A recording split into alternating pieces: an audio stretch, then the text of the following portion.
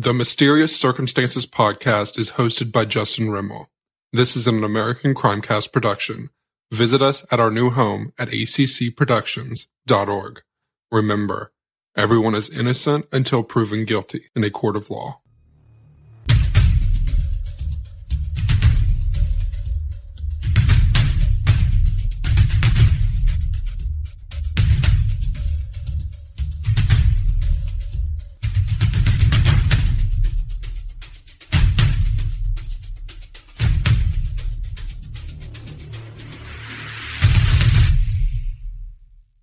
If you know where my little girl is, please call. And if you have my little girl, please bring her home. Probably most of you know by now, at 10:20 this morning, we made a positive ID. He's going to be caught. Somewhere, somebody's seen something or heard something, so we could solve this case and my little girl can get justice.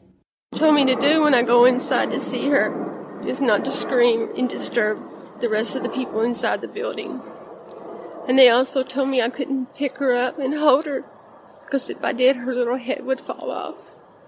So all I was able to do was hold her little hands and touch her little face and kiss her on her lips and told her that everything's going to be okay because Mommy found you. Sorry. And one thing last day I took her shopping, she had cried about this, so she come up to me. She went back there and got a deal of chocolate milk. She didn't ask me if she could have it. She just get up there and looked up there and looked at me in those little puppy dog eyes like, Granny, can I have this? And I told her no. Then I had chocolate milk at home right there that I could make her right there. And to this day, I wished I had bought that chocolate milk for her. I know after she was, she was gone right there.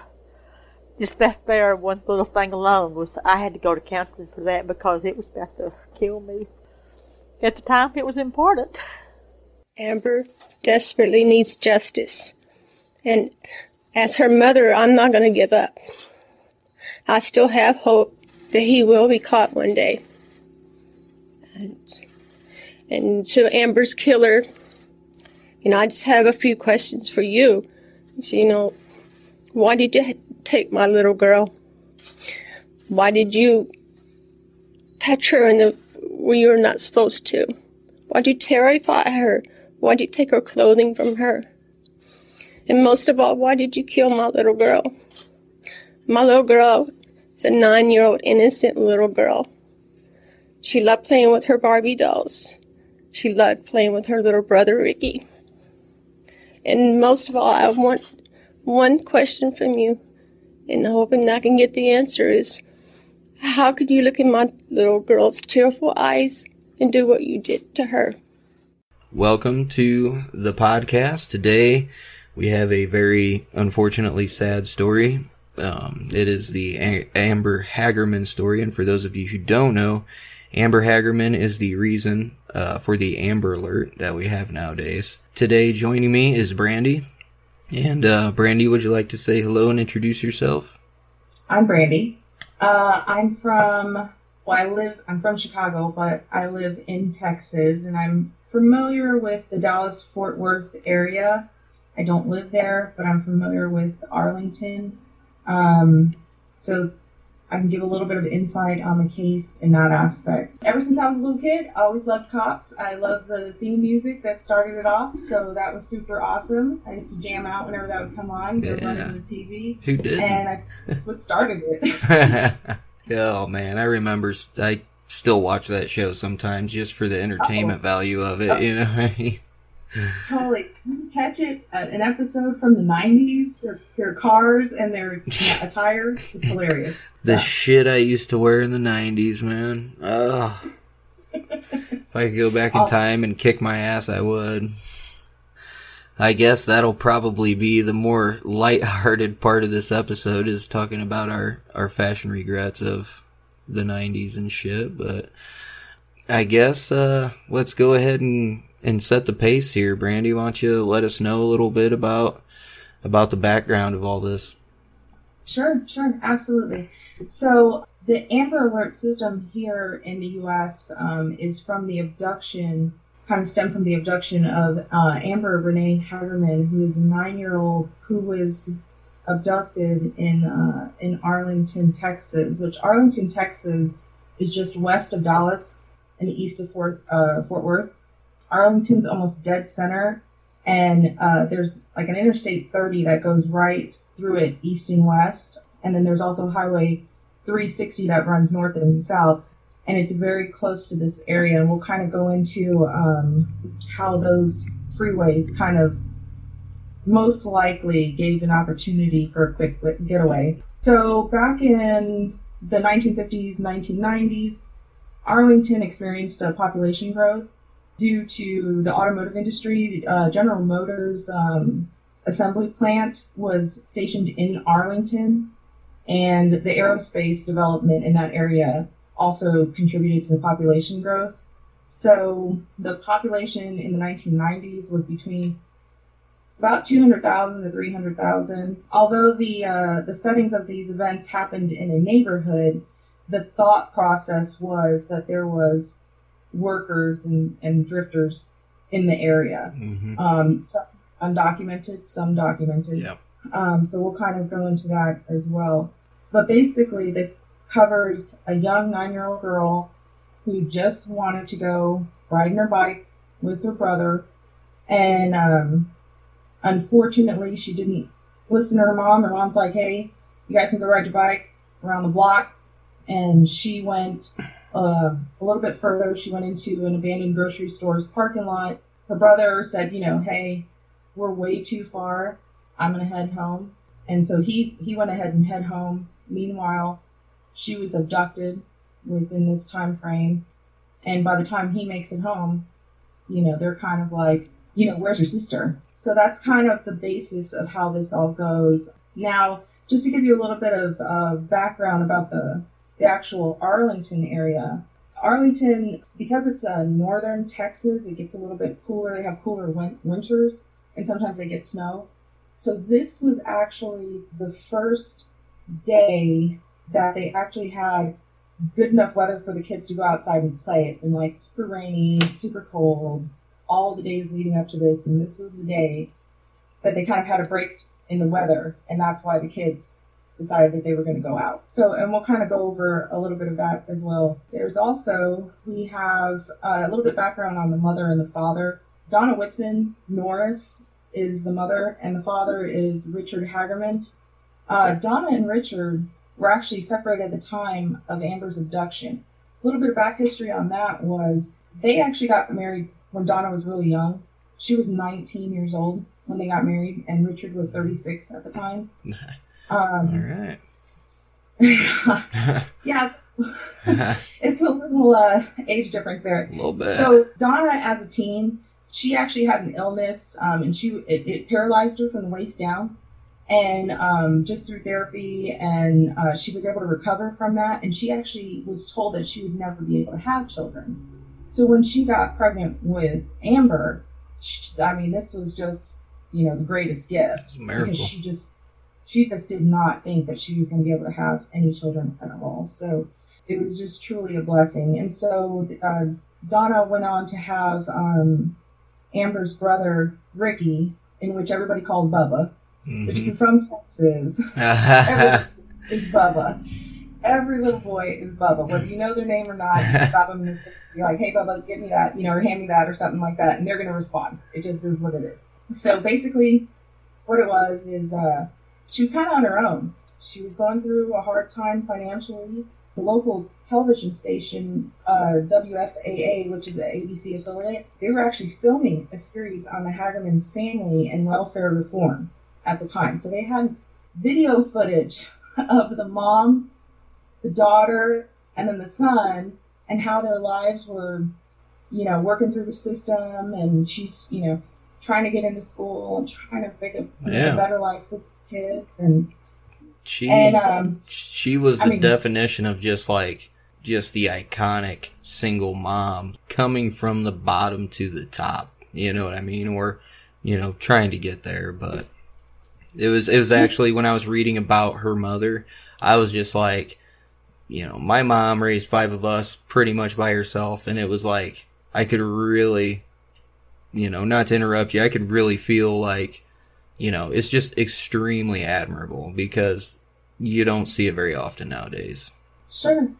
I mean, there was just such a passion there that she had for her kids. Like, even in the video footage of this reporter, which was reporter Pam Curry, she was actually the one that was filming the series that featured them. You could just see how proud she was of her children. And in some of the footage, they show the reporter, sitting down at the table with the family, going over what they've done today in school and their accomplishments. And it was just such a loving, household that she had going there. I mean, even though they didn't have the funds, I mean, it was just so impactful to see that video footage of how this family was just kind of dealing with it. And they were doing their best. And it was just amazing. It was very admirable. So, I mean, she's awesome. So Amber, she's showing field day ribbons, AV honor roll from the school. She was a Brownie Girl Scout. She loved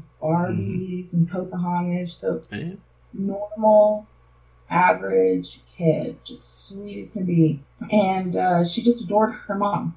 I think in all the video footage that I saw, she referred to her as Mama. And she referred to her brother as Bubba, and Bubba referred to her as Sissy. And it was just, I mean, there's just so much love there. Yeah. It's just endearing little nicknames that they had for each other, and they were very close to the grandparents. So Amber was actually abducted after she went to the grandparents' house that morning, or that afternoon rather. The tough thing about this is I was 2 seconds away from driving all the way to Arlington so that I can take a look at map it out. And I did get an opportunity to kind of look at the homes in the area, and they were, definitely working neighborhood, and just a lot of good folks. There was an elementary in the neighborhood. There's a middle school not too far. Like, there's just, everything's kind of within walking distance. The crime rate was not very high in that area. There was just like pinch of little things here and there, but for the most part, it wasn't anything to be alarmed about. And like any good mother says, hey, you guys can go ride your bike, go down the block, but don't go too far. I can almost hear her, because you hear every mama say that. Go too far, don't go where I can't see you, and stay together.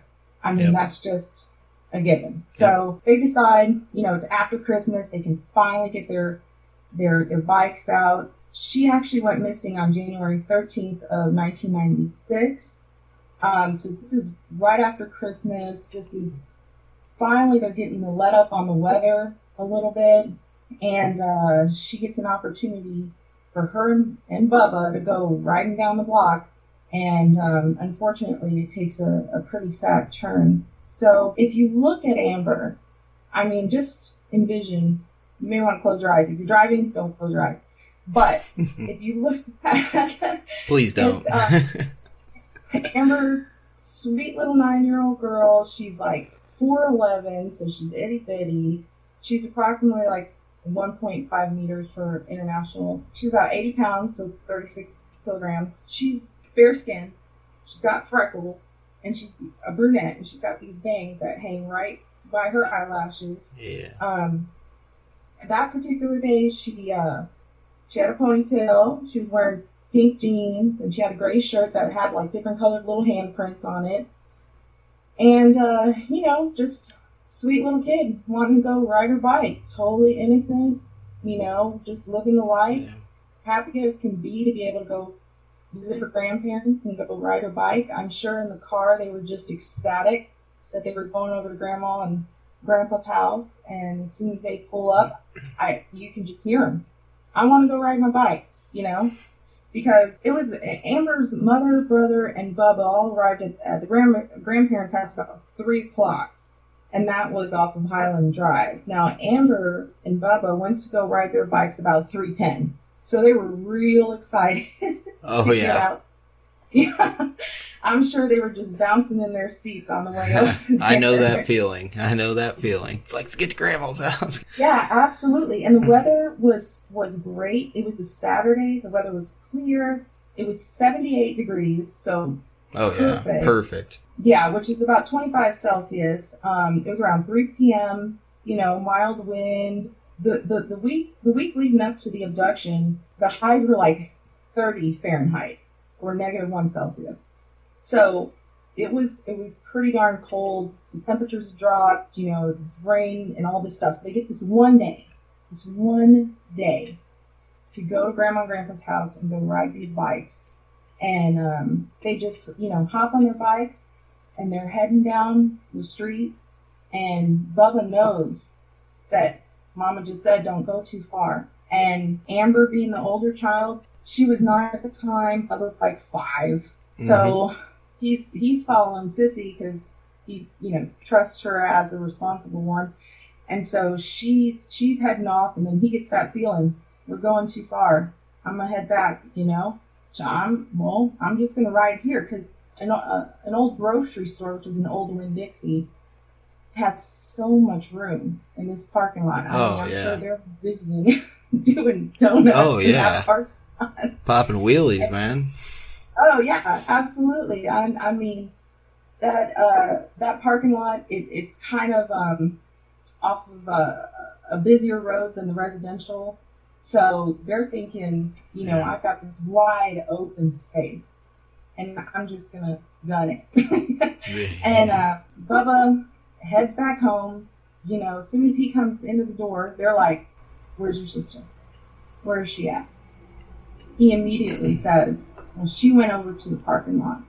Grandpa jumps in the vehicle and goes and heads up to the parking lot. Meanwhile, there's an individual that's standing within earshot. This gentleman hears this child scream and sees a black truck pull up to her, basically just pull her off her bike, and she's screaming. And I know she was raised right, so she was probably kicking and screaming. She was. Throws her in the truck and takes off. Well, this gentleman that's the eyewitness gets an opportunity to get a description of this guy, and all that he can figure is that he's probably in his 20s. He's either a white male or he is a light-skinned Hispanic male. Didn't get a license plate, unfortunately. This gentleman, he was just standing in his backyard, and he had a straight view for it, and he saw Amber riding up and down. She was by herself, and then, here comes this pickup out of nowhere. And honestly, thank God he was out there. I mean, seriously. Because had he not been out there, even though the kidnapper's never been caught, the murderer, I should say, has never been caught, at least they have something. Yeah. They have something. So he takes off, and this gentleman, Jim Kevel is his name. He takes off. He calls authorities because a young girl screaming, being forced not gonna fly. This gentleman is 78 years old. Yep. And he does not hesitate. He doesn't hesitate. He doesn't second guess. He doesn't care if he's wrong. He's calling the police. So by the time Grandpa comes from the house to the Winn-Dixie parking lot, the police are already there, which is amazing. It is impressive. The way the authorities handled this, I mean, within 2 days they had 80 investigators on this case. Absolutely. I mean, it was amazing. Yeah. If anybody were to have a parent of a missing child, this is the reaction that you want from local law enforcement, from the community. Oh, the entire community. The whole community. There's not too many good things that are going to come out of something like this, but seeing the way the Arlington community and the police pulled together, and I mean, just random people, like the person who came up with the Amber Alert idea wasn't even a relative of Amber's. Right. It was a mom from Fort Worth, Texas, named Diana Simone. And she's like, this happened because people didn't come forward and probably didn't realize what they were seeing. And, there's no excuse for it. I mean, we'll get into some more of the details of why she was saying that here in a little bit, but go ahead and continue. I just had to, it's the way the authorities handled this was great. And it was right on point. Is right on point. Yeah, it absolutely was. And the community as a whole, so automatically they start printing up flyers, and they've got a description of everything and anything, what she was wearing. The community starts tying pastel pink ribbons to the trees. They're posting missing flyers in storefronts. The parents are on the news. Although Amber's parents were separated, the father was very much involved in everything. I mean, just superstar parents. I mean, they just came together, put all differences aside, and we're done. Let's focus on this baby.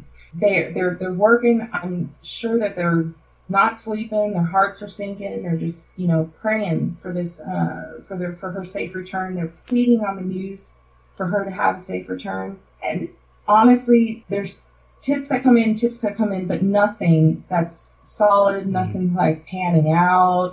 It's just kind of a lot of hearsay.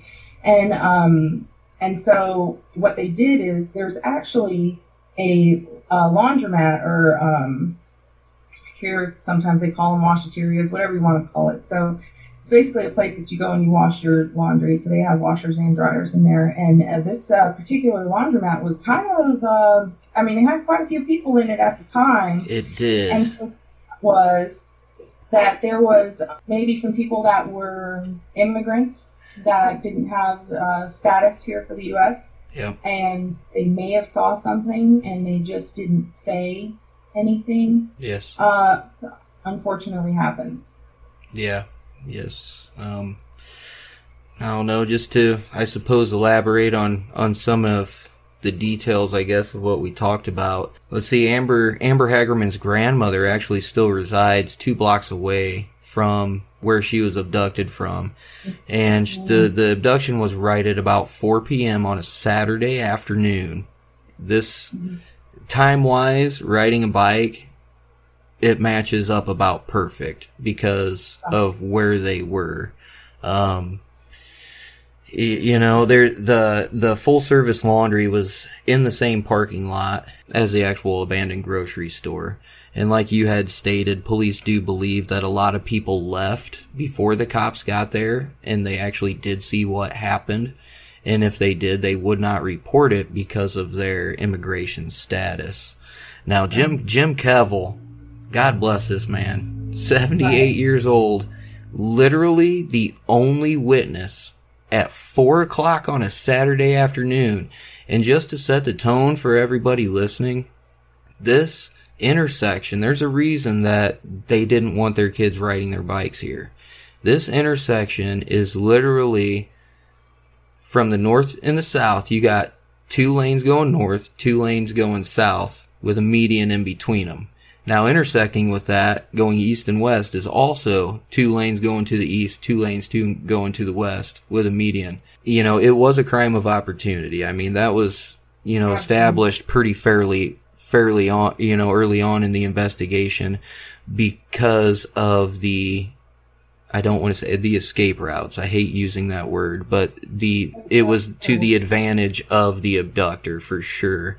But at the same time, you can't honestly fucking tell me that at this certain spot in the city that Jim Kevill is the only fucking person that saw something. Now, what he said he saw, he heard a scream, and he was working in his backyard. He saw this all from his backyard. He was working, doing some yard work. He hears a scream. He looks to see Amber, just like you had said, she was kicking. She was kicking and she was screaming. But it just didn't do anything. Now, the getaway vehicle was a late 80s, early 90s black truck. It was stated to be a half-ton pickup truck, which for those of you who are not from any kind of rural area, You can tell the difference between a half-ton and a full-ton pickup truck pretty easily, all right? Now, like you had said, the man was of medium build. I believe it was, late 20s, early 30s. Some said, they pushed it all the way to 40. I don't think that. I think it was more mid to late 20s, possibly early 30s. White or light colored Hispanic man. I don't know if you want me to go ahead and go further into this. Yeah, actually, that would be great. Okay, so the search, like me and Brandy had said, the search was fucking phenomenal. I mean, this represents kind of, to me, as a parent of two younger children, it reflects a lot of the Kyron Horman case that I had covered. The way the authorities handled this, they jumped on it. They were on it. Within about 2 days of her actual disappearance, which was on January 13th, a Fort Worth mother by the name of Diana Simone comes forward, and this woman actually reaches out to the radio station saying, hey, we can give out alerts for, tornadoes or anything of that nature, for weather. Why can't we do this for missing children? And literally her only reasoning was because she was following the case, and she was a mother.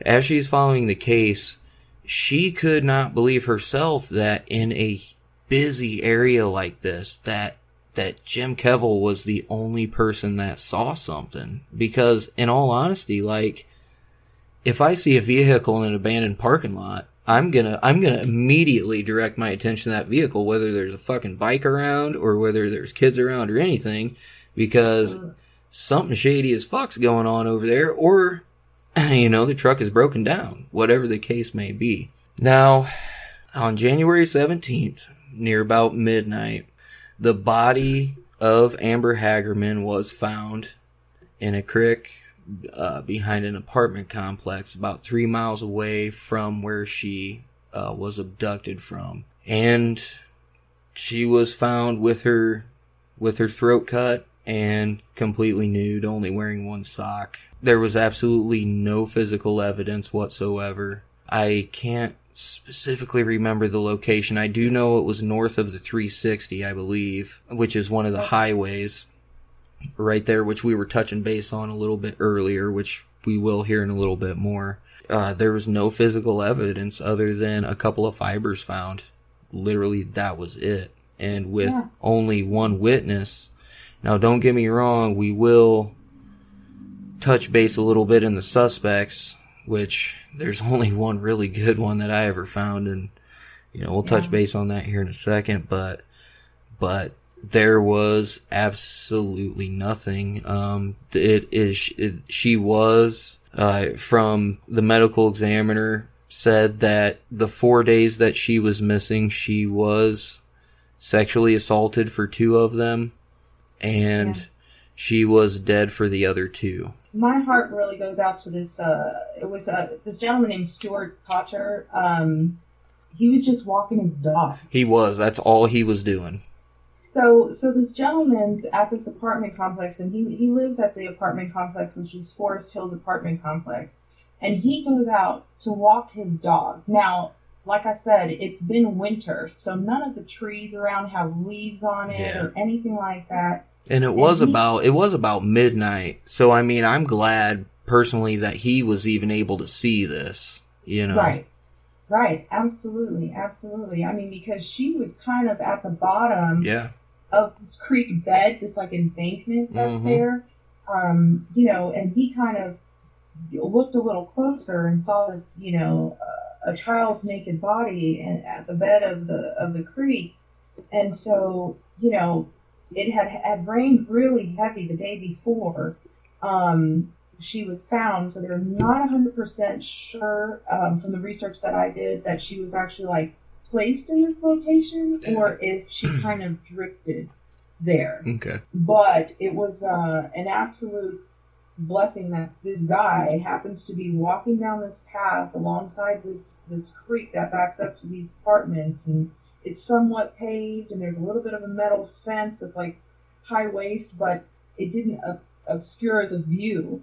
of this body that he sees down there, and so he kind of looks a little closer, and then he's, oh my gosh, that's a body. And I was watching an interview, and he said, I feel like she's part of me now.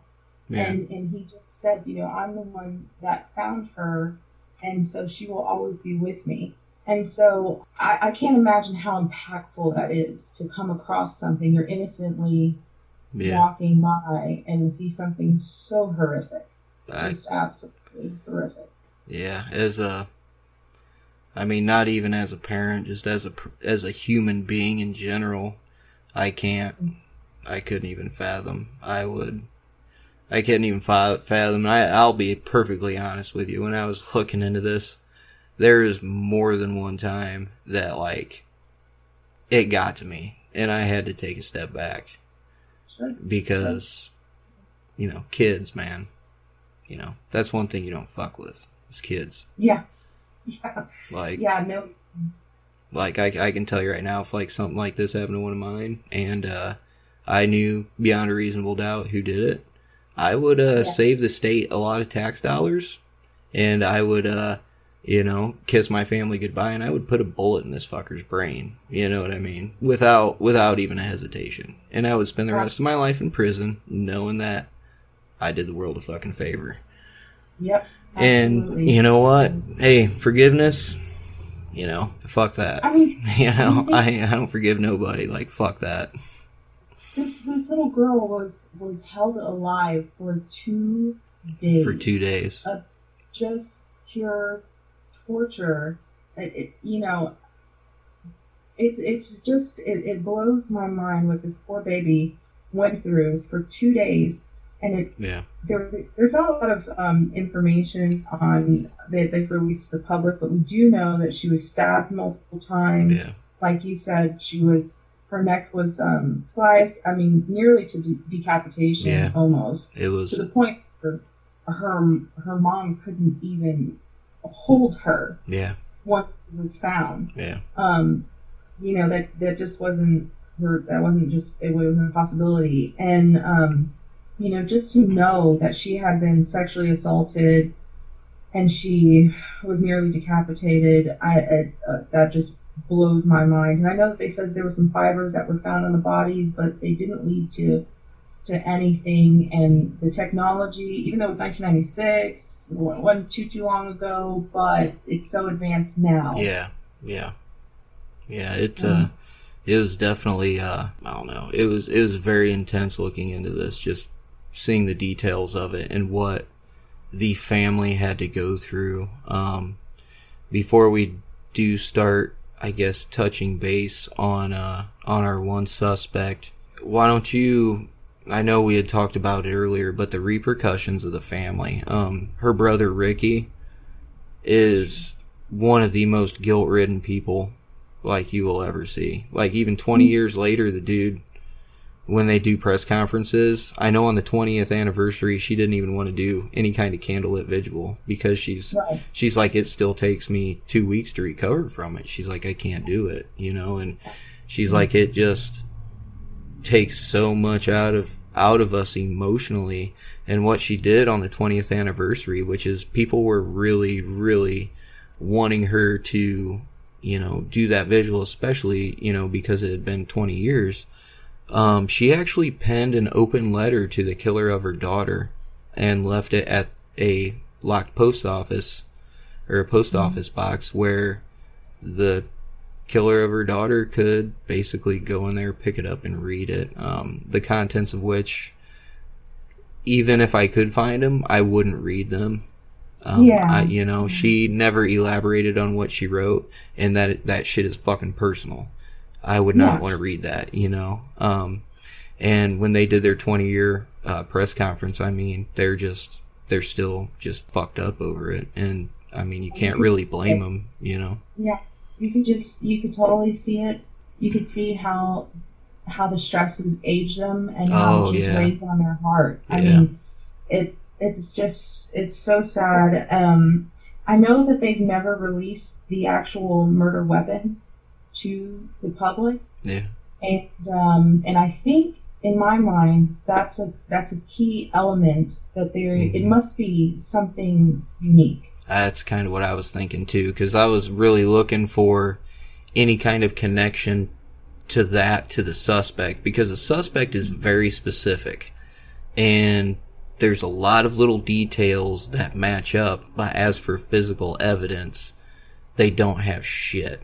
And your train of thought is right on point with mine. That's exactly what I was thinking too. So since we're on the subject of actual suspects, there was a suspect that kind of came forward and claimed to be Amber's killer, and I might be messing up his name, but Terrapin Adhan. Yeah. I'm not 100% sure how you say that, but he came in, said that he did it. There was an entire investigation. I don't know why in the world somebody would want to say that they did something that they didn't do. You know, I've pondered that question, especially when, you know, serial killers claim a lot of, you know, Ted Bundy killed 60 people. He goes in, he says he killed 200. It's, right. You know, and same thing with false confessions. It's like, dude, if you want to go to prison, just go rob a fucking bank. You know, don't claim fame, because here's the deal. At the end of the day, if he would have been convicted for this, he would have fucking died in prison, you know, with very, very short amount of time, especially in Texas. Absolutely. You guys don't fuck around in Texas. Yeah. Yep. And, that would have happened. So, and Huntsville is not very far from Arlington. So, and that is the correctional facility that houses those with the death, that are facing death penalty, or that are convicted. That would have happened pretty quick. They have no mercy for child killers. Nope. I mean, So, but, you know, this guy decided to say, hey, I'm the one that killed Amber, put the entire family through, you know, all of the emotions and that go through all of that. Mm-hmm. And basically they figured out that he wasn't even in Texas at the time. Yeah. I don't know if thought maybe they wouldn't figure that out or something, but he wasn't even in Texas. That's kind of what I was wondering about it too. It's like, you know, like we were saying, why are you gonna take credit for this horrible, horrible crime that obviously he didn't commit? You know what I mean? But he was sure as shit pretty proud to take, you know, credit for, but actually it was later found that he had nothing to really do with it. So there was also another gentleman named Dennis Bradford that was identified as a child abductor of another child, and he was thought to have possibly been Amber's abductor as well, but he killed himself. So that would never, and there wasn't too much evidence. It was just thought that it was very similar and that things were coming together, and there was a possibility, but it was never like a conviction, or there was never any charges that were pressed or anything like that. It was just a thought that, hey, he abducted this other person, and it was just similar. And then he ended up killing himself, so that kind of went nowhere. But you came across a really interesting one, Bill Fry. Oh, man. Like we were talking earlier, I do not know how the fuck this guy has not been at least arrested.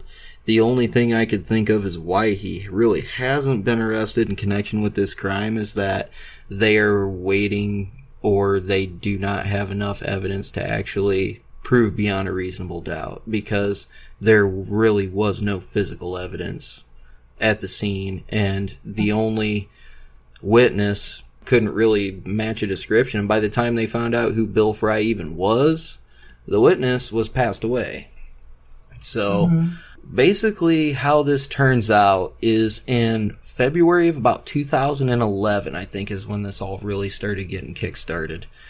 There was this huge child porn network that was being investigated in Enos, Texas.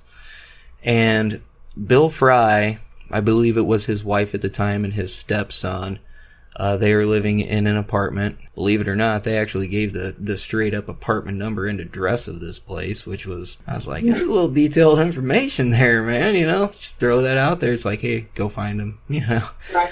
they found information that connected him somehow to the Amber Hagerman murder, the disappearance and the murder. I do not know what this information is. I really tried looking, and obviously it was pretty important if the cops and investigators are keeping it close to the vest. But basically, Bill Fry, during the time of Amber's disappearance, was known to frequent North Arlington. He was from the area. And the reason he would frequent North Arlington was because he would be picking up prostitutes and whatnot. He was in the middle of a divorce with his then wife, I believe. Now, Bill Fry drove a black GMC 1500. Now, that is a Chevy truck. And for those of you who do know this style of truck, it's a very specific truck when you see it, whether it's from a distance or not, because of the shape of the headlights, the box body, the tailgate, the bed, I mean everything. You can spot this truck from a ways away. Now, not only did he drive a black GMC 1500, but he also had an apartment near UTA. He also had a master key to every vacant HUD home in Arlington, because what he did was he winterized HUD homes in Tarrant County. Now, for those of you, and I had to ask Brandy, I was like, what's a HUD home? And I should have known. It's basically subsidized housing for low-income families, which is what she was. Now, given the fact that he had keys to every vacant HUD home in the Arlington area, that gives him opportunity to hold somebody captive without any neighbors being able to hear anything or see anything, because these houses are vacant. Another good point about Bill Fry is that eyewitnesses actually reported, after this 2011 thing was confirmed, the eyewitnesses confirmed that they had actually at one point seen a pair of girls' panties in his console, quote unquote, covered in blood. And at which point he supposedly had set them on fire afterward and burned them. The problem I have with this, I want to believe eyewitness, and it says this in actually plural, so it, meaning more than one. I would like to fucking assume that any person with any amount of common sense in their fucking head, if they see something like that in an adult person's vehicle, that they're not gonna wait X amount of years to fucking report it. If I'm close enough to see that in somebody's fucking center console, I'm gonna do something about it immediately. Whether slash a dude's tire so they can't go anywhere, or try to restrain somebody, or call the cops immediately, or follow somebody, or do something. So, to me personally, and this is just my opinion, that for me, I'm 50-50 on actually believing. And I hate saying that because there's a lot of other shit that I'm gonna get into about Bill Fry that is fucking weird. But that right there is just, personally for me, hard to believe that you're gonna see something like that and not report it actually immediately. Like I had stated earlier, he was known by his coworkers and relatives to frequent the North Arlington area. And while he was going through his divorce, he was up there looking for prostitutes.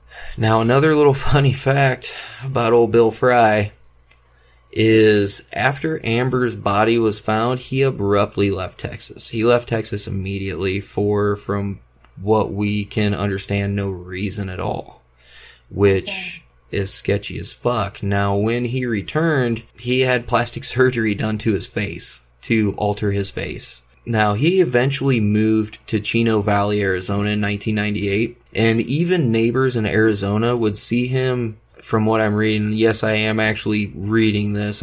My memory's only so good sometimes, but this shit is so detailed, so don't judge me. But they would see him religiously washing and vacuuming his black truck all the time. So it's not out of the realm of possibility, because humans are creatures of habit. Okay, now if he's doing this shit 2 years later, there's no reason for anybody to believe that he wasn't doing it while, something was going on with this case. Now, another weird thing in 1998 about Bill Fry here is that he was actually indicted for slicing his stepson's throat open with a knife. Obviously, this is the way that Amber was believed killed. I'm not sure if the other stab wounds for Amber came before or after, or if the cutting of the throat was just overkill, but that is a very specific thing. That is like a very specific detail. And the charges were actually dismissed. So, you know, the fuck's going on, Arizona? Like, what are we doing here, you know? Now, you know, above all those, in October of 2011 in Arizona, in Phoenix, I believe, Bill Fry was actually questioned in the murder of a Phoenix girl. So, beyond all of this other shit that you could probably, I mean, granted there's no physical evidence, and this is just not even so much hearsay because there is physical evidence. Dude has a black truck, you know, granted, and there's no, forensic wise, there's no connection to him and Amber. But at the end of the day, yeah, one coincidence can happen. I mean, the shit does happen. But 2, 3, 4, 5, 6, 7, 8. Sure. You know. And the child pornography? Child pornography. Fucking get on it. You know what I mean? Like, for fuck's sake, like, it blows my mind. It honestly blows my mind. And I'm sure there's some really fucking good reason somewhere. And I'm sorry I'm dropping the F-bomb a lot in this episode, but these kids' cases get to me, and they aggravate me, and they make me very, very mad, and I take the shit personally. So for all of you people who do criticize me cussing, I'm sorry. But it is what it is. There better be some seriously good reasons for not at least bringing this dude in and detaining him in some way, shape, or form. Sure. Because even though you can't, you know, DNA-wise, I'm not that intelligent on. I now that I look back on it, I should have taken some time to research. I do know it is possible to exhume bodies for DNA purposes, but I don't think you can do it to extract DNA of somebody else. I'm not 100% sure. That would be something that I'm personally probably going to look into after this. But, I mean, all these facts, coincidences, the child pornography, he slit his own stepson's throat in an argument, charges were dismissed, he gets a facelift, he has plastic surgery done. You know, you got witnesses that say he had a bloody pair of child's panties in his console, at which point he burned them. It's just... I just don't understand. If you saw a bloody pair of children's undergarments in someone's console, if you didn't address it at that moment, let's say that freaked you out and you just didn't address it, why wouldn't you immediately handle the situation as soon as that person leaves your presence? Why wouldn't you call the police and say, hey, I saw this with my own eyes, this is a vehicle, this is where the vehicle is parked, or whatever. Why wouldn't I mean, there's just so many opportunities. Why would you keep that to yourself? And that blows my mind. Exactly. And that's why I'm still kind of 50-50 on that fact right there. You know what I mean? It's kind of weird. It's like, first of all, like, what kind of fucking person are you if you're gonna sit here and not report that shit? Like, obviously you probably knew what the fuck was going on. But at the end of the day, when we actually look at, like, the main suspect, motive and opportunity. He had opportunity. He was in the area. He frequented the area. He knew the area. He knew the highways. He knew where to go. Opportunity, you know, motive. Obviously, the dude is into some serious child pornography shit if there's literally an entire investigation based on his fucking apartment. You know what I mean? Right. Which his wife and fucking stepson were involved in. And the fact that he did winterize abandoned HUD homes, he had keys to all abandoned HUD homes in the area.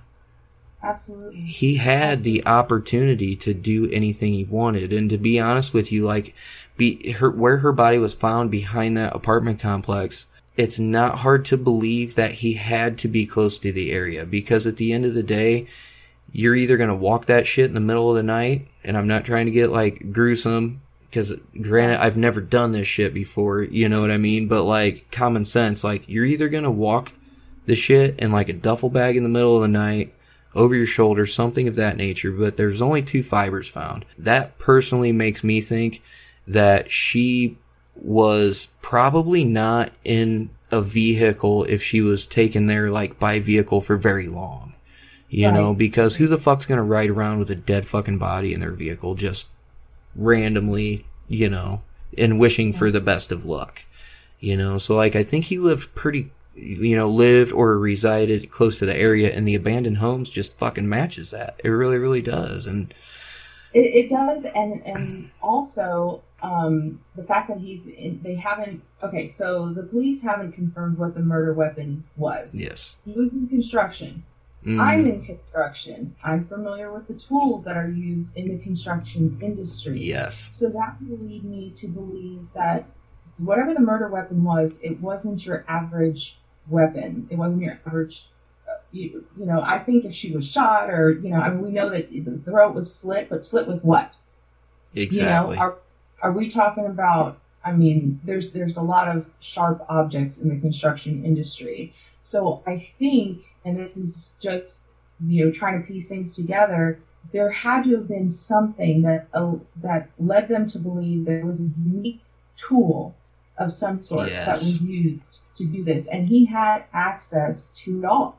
Mm-hmm. Now, if we look at, let's say we take Bill Fry off the table and we look at just, you know, a drifter, because, you know, a lot of the things that came up were maybe drifters in the area that were working in the automotive plant or whatever. It's such a horrific crime, and the fact that he kept her alive for 2 days and then disposed of the body leads me to believe that this person, they had to have been, 1, familiar with the entire area, 2, they had to have had a place where they can kind of keep this confinement. And I don't know about you, but in Texas, a lot of drifters or people that are immigrants, they don't have the luxury of having their own apartment or having their own home, or a lot of times you will see illegal immigrants that will live maybe, you know, 15 to an apartment. You know? Oh, yeah. There's not an opportunity for privacy. I mean, there really isn't. So that's why it kind of just ties back to this other individual. And so, although I've read some articles about, you know, just a random drifter, this didn't seem like a random act. He held her somewhere for 2 days and had a place to do that. Yep. And that just doesn't align with an immigrant. In my mind, it just doesn't. No, I agree. And the fact that you had to carry a girl that was still possibly kicking and screaming into a fucking house or someplace, and then carry a dead body out. I mean, she was dead for about 2 days when they found her, so we're not sure how long she was actually at the scene. But, you know, window of opportunity time, he had 2 days to where he had to confine her. He had to be able to carry her in the house, to which, unless he knocked her out, she was probably still going to be crying or screaming or somewhat of kicking. And the abandoned HUD houses is literally the perfect place. It fucking fits. I kind of wonder about the 2 days. Like, is that his MO to hold on to her for 2 days, or did the media coverage and the community's involvement urge him to, unfortunately, kill her? You know, I mean, you kind of think, okay, was he abducting her to maybe make a child, you know, slave, or you know, some sort of sexual, you know, slave or something like that? And was it just too much pressure? Because remember, within minutes, the police were there before Grandpa even got there. Yeah. You know what I mean? Oh, yeah. At the abduction. Thank you, Jim Cavill. Thank you, Jim Cavill. Yes, absolutely. Everyone's posting things. Everybody's rallying around this family, and just, you know, I mean, there's just, her presence is everywhere. Yeah. And he's thinking, what am I going to do? Exactly. What is that I'm going to do? He's panicking. He's thinking, I took some random kid and he thought it was going to be hush hush. And then here he's inflamed this entire city that's looking for her. Yeah.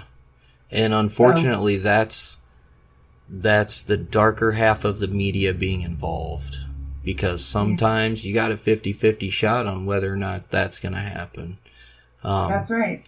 You know, I mean, it's a double-edged sword. You know, as long as I'm pretty good, you know, talking about Bill, I guess. I mean, unless you have anything else to add about, like, theories or anything. Just him in particular, because the area where she was abducted offered literally probably the perfect way to get away, unfortunately. Right. Whichever direction, it didn't even matter. It was just an easy getaway. It was literally on the corner. He could have gone any direction whatsoever. And the witness, by the time he went inside and called the cops, the vehicle was gone. He didn't even know the direction he went. Yeah. I really do feel like it was a crime of opportunity. Although that she had some media coverage with the story. Yeah. I don't feel like it was a stalker situation. I feel like he was irritated. Something made him snap. Whether it be a relationship or an argument or something like that, and he just thought, I'm frustrated. It might have been a little bit of the weather too. Hey, I've been cooped up in my house, cabin fever. Let me go find somebody. Mm-hmm. He didn't, let's say, a prostitute, or didn't find a girlfriend or somebody to call or something. And it was a means of opportunity. You know, he just kind of came upon a little innocent kid and just jumped on it. I agree 100%. And literally, Bill Fry is the only out of literally 3 suspects, and I believe at this point in time, was it almost about 21 years now, they've had 8,000 leads, and they still get 2 to 3 leads a month on this case, which is amazing in its own right, because Amber Hagerman is known as Arlington's little angel, and it's current rewards out there. There is. The conviction. I mean, I'm talking nice size rewards, $75,000. Yeah. I know one company in particular, within a week of her disappearance, I believe it was in the first few days, raised $10,000 just right out the gate. And that was what we were talking about with the community pulling together in the way that they did. It's fucking amazing. It is. I can't say for certain that Bill Fry is guilty of sin, but suspect-wise, as much as there is to go on and putting the puzzle pieces together, this guy right here, I mean, granted, the media either helped or it didn't with her actual murder. I'm 50-50 on that, but I mean, the pieces, they fit together too good to actually ignore. I totally agree. Yeah. I'm sorry, I was just going to say about the community coming together, because remember, the family was low income. Yes. And so this community came together and they put together a funeral for her. I mean, we're talking beautiful baby booth, casket, a packed church, a plethora of flower arrangements, candlelight visuals. I mean, all of these things. This was just the heart of this community. And I think that that's just so important to point out, because we unfortunately have missing children in this, in the U.S. right now that maybe don't get the media coverage and don't get the community support. Yes. I got contacted yesterday about one of those cases that, that didn't get any media coverage whatsoever, that I'm going to be covering, and I had never heard of it. And the person who contacted me she said she would be willing to co-host with me because she knows the family of the victim, and said that the family would actually be willing to be interviewed as well. And awesome. It's cases like that that's because she told me, she's like, nobody else will do this because nobody really knows about it. And for me personally, Amber Hagerman has gotten media coverage even since before she was abducted and unfortunately killed, but everybody's story needs to be told. Absolutely. Because it's not about ratings, it's not about whose kid it is. It's like if it was one of our children, then yeah, I'd be all over it. But there is like we were saying earlier, one silver lining that came out of all of this. Absolutely. And that is going to be the Amber Alert. Such a blessing. And I know that there's some mixed reviews on how effective it is. But even if it's been in effect all these years and it's recovered one child, then to me it's an absolute success. Now, within days of Amber's abduction, like her parents, I kind of feel like this kind of leads into, again, back to Bill Fry. But her parents established the PASO, which stands for People Against Sex Offenders, calling basically for laws for governing the sex offenders. They collected signatures and basically forced the Texas legislature to pass more stringent laws to protect their children. So the alerts were actually made manually at first to radio stations, but by 1998, the Child Alert Foundation created its first fully automated system of the alert notification system, also known as the Amber Alert. So this is named in her honor. Some people think it refers to the color of the signs on the road. Not the case. And I don't know about you, but on my cell phone, when I first got it, it actually already was pre-programmed for any Amber Alerts or emergencies to come through. You actually have to deactivate it if that's what you want to do. Exactly. So, I've actually been in a meeting with 10 people once in a conference room, and all of our phones went off at the same time. We knew exactly what it was, and absolutely. I will never deactivate that. Never, never ever. When an Amber Alert goes off for us, or I'm driving off the freeway, and I see a sign, I immediately start looking for that vehicle. So do because, thank you. Everybody should. And honestly, if I saw the vehicle, I would be the one to say, I'm calling the police. I'm talking to the mom on the phone, and I'm gonna pull, but I'm gonna follow him. Oh, I'm gonna follow him. Yeah, I'm gonna follow him all fucking day. I will. I'm like. Yeah. I will not necessarily ram somebody off the road because there's possibly a child in there and it could be the wrong vehicle. But I am going to follow a motherfucker until somebody pulls that fucking vehicle over. You know what I mean? Right, absolutely. So AMBER actually stands for America's Missing Broadcast Emergency Response. It usually comes on the TV, like on the ticker at the bottom. I've had, of course, your highway signs. Yes. Continue. I mean, the highway signs is a big one for me because if I'm driving through a construction zone, those fucking lights will change to whatever that Amber Alert is, and it's just like it's awesome. It's amazing.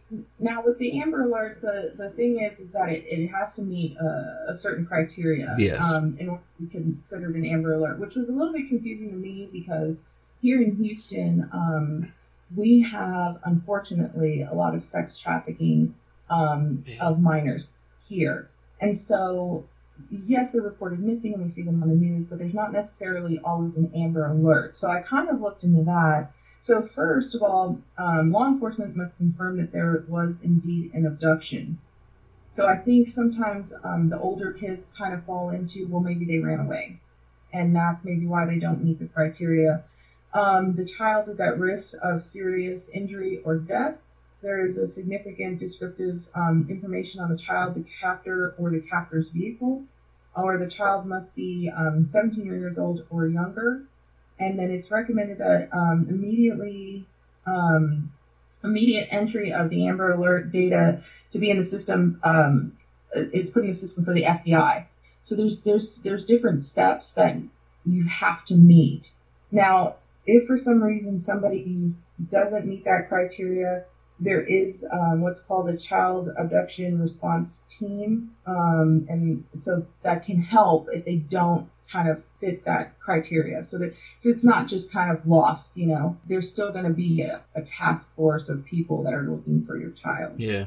So I just think, it's kind of tricky because if there's not any witnesses, you might have a description of the child, but you might not have a description of the abductor. Exactly. So. Now, we were talking earlier, how many kids have been successfully returned since the Amber Alert? The most recent data, as of February 24th of 2017, there has been according to this data, 868 successful recoveries. And from what I understand, other countries have adopted this. Yes, they have. Amber program. Yes. Because internationally, you know, people take kids out of the country all the time. Yeah, and it's straight up. It's France, Germany, England. I know is one. Canada, Mexico. Yeah, which is fucking great. It needs to be a world program. It does. It really does. It's kind of, especially with us here in Texas, we're so close to the border, and so when alert like that goes out, it goes out on both ends, and so any individual passing through the border or checkpoints, it's alerted, that, hey, this individual might be transporting this child to your country, and then it's up to them at that point to handle the situation. It's just, we've all got to work together. We have all got to work together, and I think that Arlington, the community of Arlington Police Department are just absolutely amazing, because unfortunately the killer has never been caught, but all the effort that was put into it was just amazing. It was fucking heroic. Yeah, to be perfectly absolutely. honest with you. And the fact that Amber herself, unfortunately, her passing sparked all of this, but it wasn't in vain. I mean, there's kids that are alive and breathing today because this horrific thing happened to this little girl, and she saved this many other lives. Exactly. And that's literally the only good thing that came out of this, but still emotional, It's funny. This case was an absolute tough one. I mean, you got to think, did the killer panic from the amount of media coverage? Could have been prevented. Then we've got, the brother. He was 5 when it happened, and he's survivor's guilt still beats himself up over it. And then the mother, I mean, within what was it? I think 2 months of Amber going missing. What was it? It was her fiance at the time was killed in a car wreck. And then 2 years later, in 98, her older sister died unexpectedly from a seizure disorder. And then another, 11 years later, her then husband died of a massive heart attack. Absolutely. It's just like, and how much, and this woman, like we were discussing earlier, in all honesty, she's one of the strongest people. She literally referred to herself, like in an interview, as just a human voodoo doll. She's like, anything that I love is going to die. So I just need to be alone. Like, I'm not going to love anything else. And it's just like, and she appreciates the fact that the Amber Alert has saved so many kids, but at the same time, it didn't save hers. Yeah, you're absolutely right. And it's so tough. And if you watch the footage of this family and the way that they interact, I mean, this lady, that child, her both of her children were just her world. They were, she didn't have the means to financially give them maybe some of their wants, and so she's putting stuff on like layaway. Yeah, she's forecasting. I mean, layaway for this baby girl for her birthday. She loved Pocahontas, Disney's Pocahontas at the time. I mean, she put on layaway bed sheets for this baby, and she throws her this birthday party, and Amber's opening these bed sheets, and she's almost in tears because it's her favorite character. I mean, she is just blown away that her mom was able to get these for her. And it's just so impactful, the love and the bond between these two. That love can never be separated. No. It's just not going to be separated. Yeah. I will say something, and this might be a little bit creepy, but I'm going to go ahead and say it. Go ahead, say what you got to say. I almost want to send, like, a message to the killer. Because, you know what? This guy is Googling it. This guy is... he's up to date with what the fuck's going on. Yes, because this wasn't I firmly believe that if this indeed was the first time, he's got to be the luckiest man on earth to have not been caught. I don't think it was the first time, and that's another reason why Bill Fry strikes me as odd, because him actually being connected and questioned in another child's murder. That's right. And so this isn't his first time. This isn't his last time. Mm-hmm. And I'm going to just say this right now, that I know that with technology today, you kind of want to see where things are at. And yeah, this is a real popular case, and they're never going to be able to trace it back to me that I'm looking into this data and stuff like that. But curiosity kills a cat, right? So mm-hmm. he's looking up stuff. So if that is indeed the case, we know that she's always on your mind. Might be something you remember, something that that reminds you of her and what you did to her, and this horrific crime and this horrific thing, in my mind, that you've done to multiple children. You'll never have peace. You will never have mm-hmm. peace. You may or may not feel remorseful. I don't really know. There's just the peace that you had died when you killed Amber. And whatever other children you hurt. Yeah, so you're going to live this life just tormented by what you've taken.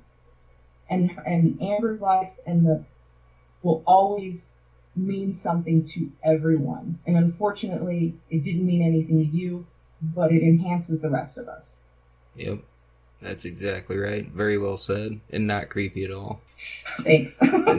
No, that was very, very well said, because at the end of the day, that's how it is, because if he is out there and he is listening, he knows people are looking for him. Absolutely. And he knows people are piecing that shit together. There's been more than one case with more amount of years that have gone by that people get caught. All it takes is that one thing. That's right. I just hope that happens before he dies. Because the murder happened here in Texas, it'll be swift. Oh, yeah. That's how Texas rolls. Like, no bullshit. Like, I admire Texas because, like, legit, man, like, they do not fuck around. If they know within a reasonable doubt, or if you are seen doing the crime or you confess to it, you're on the fast track, man. Absolutely. And I'm not just talking about through the justice system. Mm-mm. Yeah, you're going to be on the fast track. Mm-hmm. Sometimes that child killers, child rapists, nah. Doesn't work that way. But I guess, I don't know. I suppose that's about all I got for this one, Brandy. How about yourself? Yeah, that's about all I've got. Just a little bit of aggression and high blood pressure right now. Oh, I definitely feel you. I'm actually very proud of myself for not fucking breaking down and having to stop recording for a minute, because I about did. I cracked a couple times. Like, I felt it in my voice. I cracked a couple times, but I held my shit together. That's right. But I suppose, do you want to say goodbye to everybody? Brandy, thank you very much, by the way. You came professional, like you had your shit together, and you did a phenomenal fucking job, so... Thanks so much. I just want to say that, I hope that we keep this case alive. I hope that it continues to change people's life and impact them in a positive way. And, yes. I hope that the killer is found. I do. And I hope that he gets my message. But, as of right now, we can focus on this never happening to another child. Well, I think the best part about this podcast is after people hear that guy's name, there's going to be a lot of fucking Googling going on. Find him. There's going to be a lot of amateur fucking web sleuths that are going to hunt this motherfucker down. I love it. I do too. Brandy, like I said, thank you very much. You did a phenomenal job. You picked like one of the saddest fucking cases I've ever done, but definitely one that I do not regret you choosing, because I had known about this case. I was, about 15 when it happened, so I was familiar with it as it happened, and as a parent now, I am so thankful for the Amber Alert. So thankful. Sure. I don't know, I guess, with all that being said, Brandy, I will see you on the flip side, and all you listeners, I will see you as well. Bye.